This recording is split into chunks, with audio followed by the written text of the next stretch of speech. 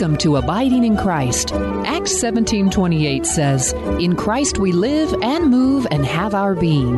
This program is designed to instill in you that all your needs are met when you put Jesus Christ first in your life. Listen now to the Holy Spirit as a Bible teacher and host, Lesha Cantrell, reveals the Word of God. The prayer of agreement. Again, I say unto you, that if two of you shall agree on earth as touching anything that they shall ask, it shall be done for them of my Father which is in heaven. Matthew 18:19. For where two or three are gathered together in my name, I am there in the midst of them.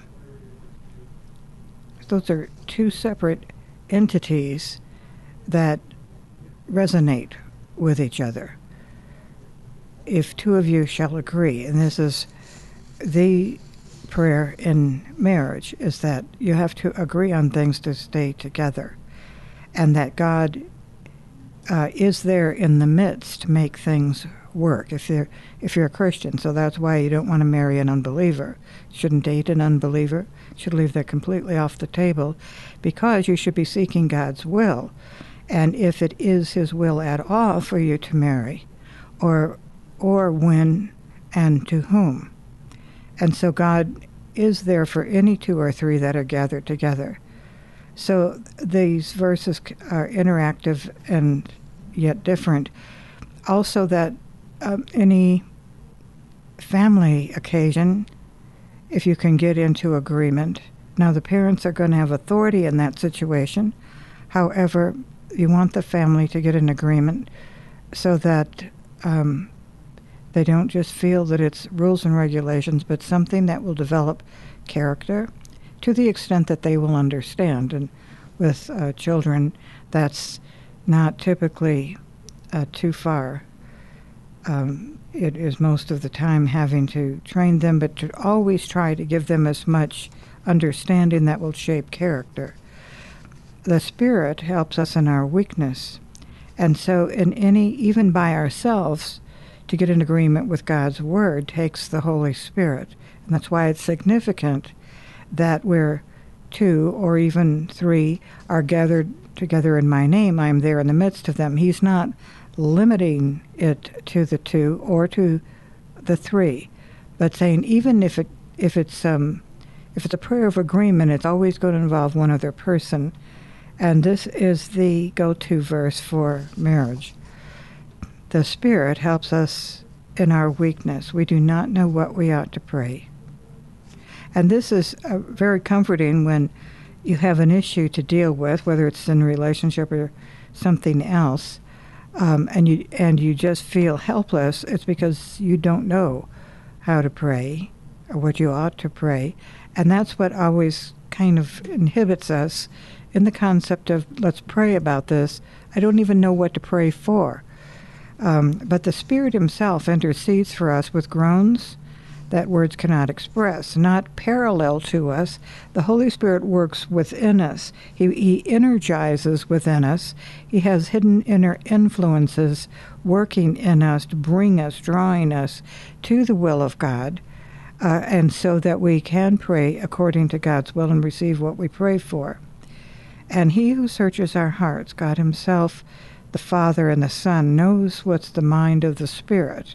So we have an intercessor there. He doesn't pray instead of us. He prays with us.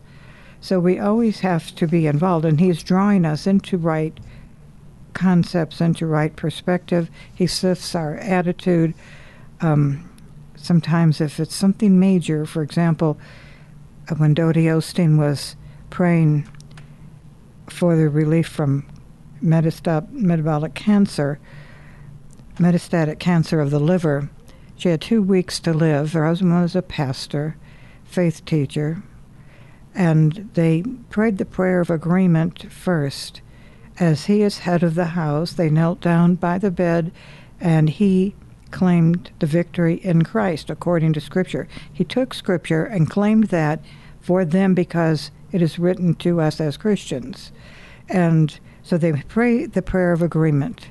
So then God had told Dodie that she would have to apply her faith to receive her healing. 2 weeks left to live, so she's very far gone. 80 pounds. Looked like jaundice. People that have cancer don't exactly look like they've just been to the hairdresser.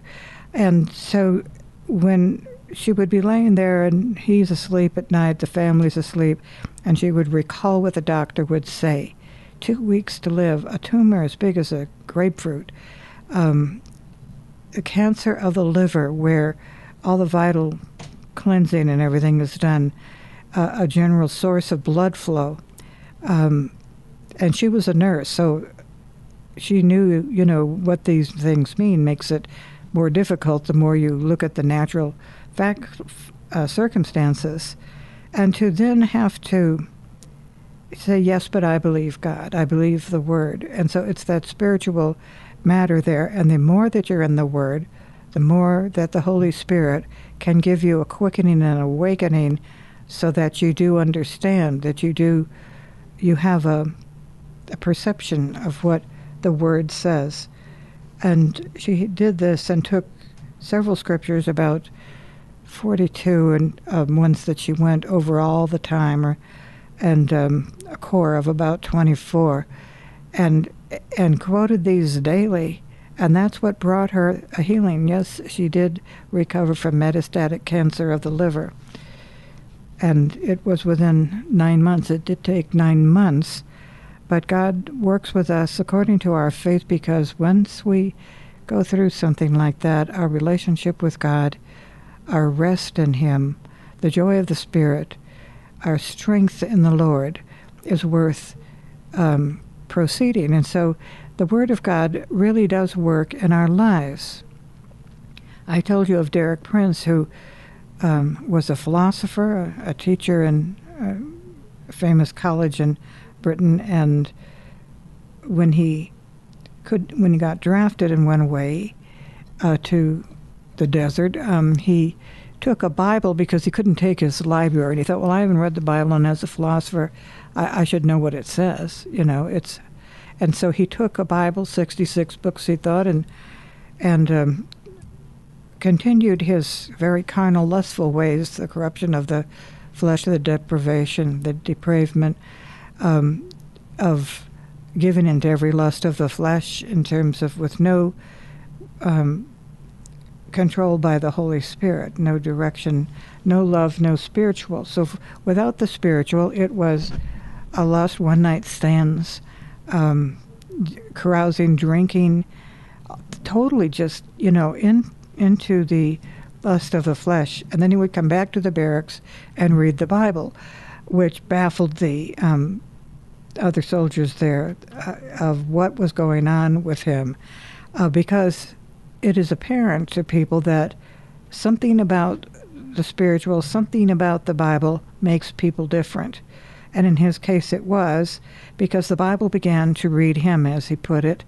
And as he read it, he thought he would read the Bible, but he began to get a reflection of himself. He began to get an awakening. He saw principles. He saw the way God sees things. He saw God. Although initially that's not what he identified as the matter, but it was what was happening. So eventually he wanted to pray and could not, because it's a spiritual matter. So when the Holy Spirit came upon him, he energized within him with those hidden inner influences, and he began to awaken spiritually and could pray and became a born-again Christian. And so we see the same principle applied in someone who had metastatic cancer of the liver.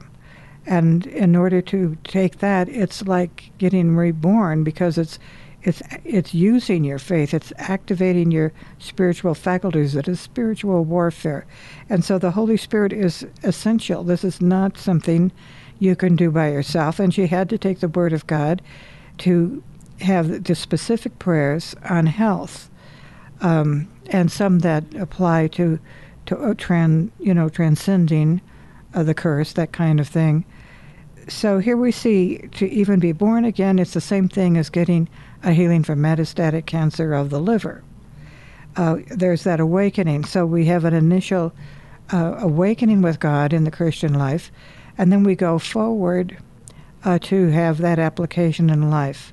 So when we have the new birth, we're born, we're translated out of the kingdom of darkness into the kingdom of God's dear Son, the kingdom of darkness to the kingdom of light, of wisdom, knowledge, and understanding, the spiritual gifts of the Spirit.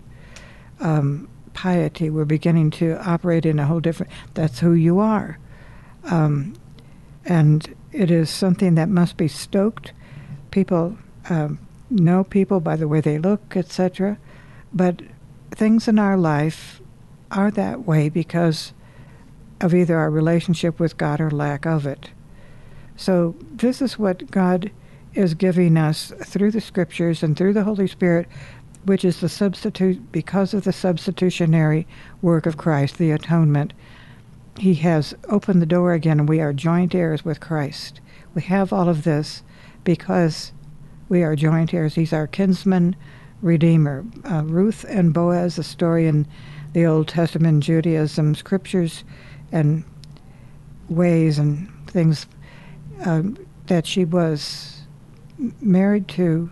Her mother-in-law was a Jew, and so her husband and died, and the other everything just crumbled, and so they went back to Israel, and Boaz owned the land, and he gave her ability to reap what was on the edges. That was a general way that they left unharvested around the edges so that people, the poor, could come in and be fed from that. So she was doing that. Eventually, a relationship began to develop, and her mother-in-law told her to go to his feet when he was asleep and to pull back the blankets and to lay at his feet. And so that's a way to come into marriage. And he said he would have to bargain for her to find out if somebody else had charged to her ahead of him, if he had the right to do this as next. If there was a closer next of kin, he would not be able to do that. So he did come as her kinsman redeemer. He was able to marry her and to take her under his authority. And this is what Jesus has done for us. He's our kinsman redeemer. He could not just take us as we were. He had to go in and pay the price and bring us in and under his rule and his authority. So then faith comes by hearing, and hearing by the word of God, Romans 10:17.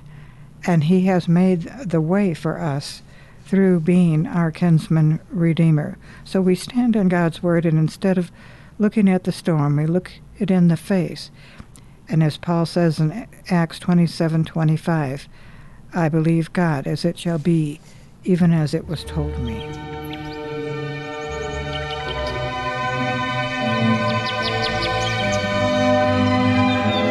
Grace and peace to you. Many people like to get a fast response for prayer requests, so I'm giving you my post office box number so that you can send a letter and make a prayer request or send a donation that way. Write to Abiding in Christ Ministries, Lesha Cantrell, P.O. Box 460512, Denver, Colorado 80246. You may also listen to the programs again and download them, as well as find contact information on 670KLTT.com on the weekday program guide. Click on Abiding in Christ Ministries, Lesha Cantrell, and you'll be right there at my website. Thank you for joining me weekly here at Abiding in Christ Ministries for Kingdom, Covenant, and Mediator.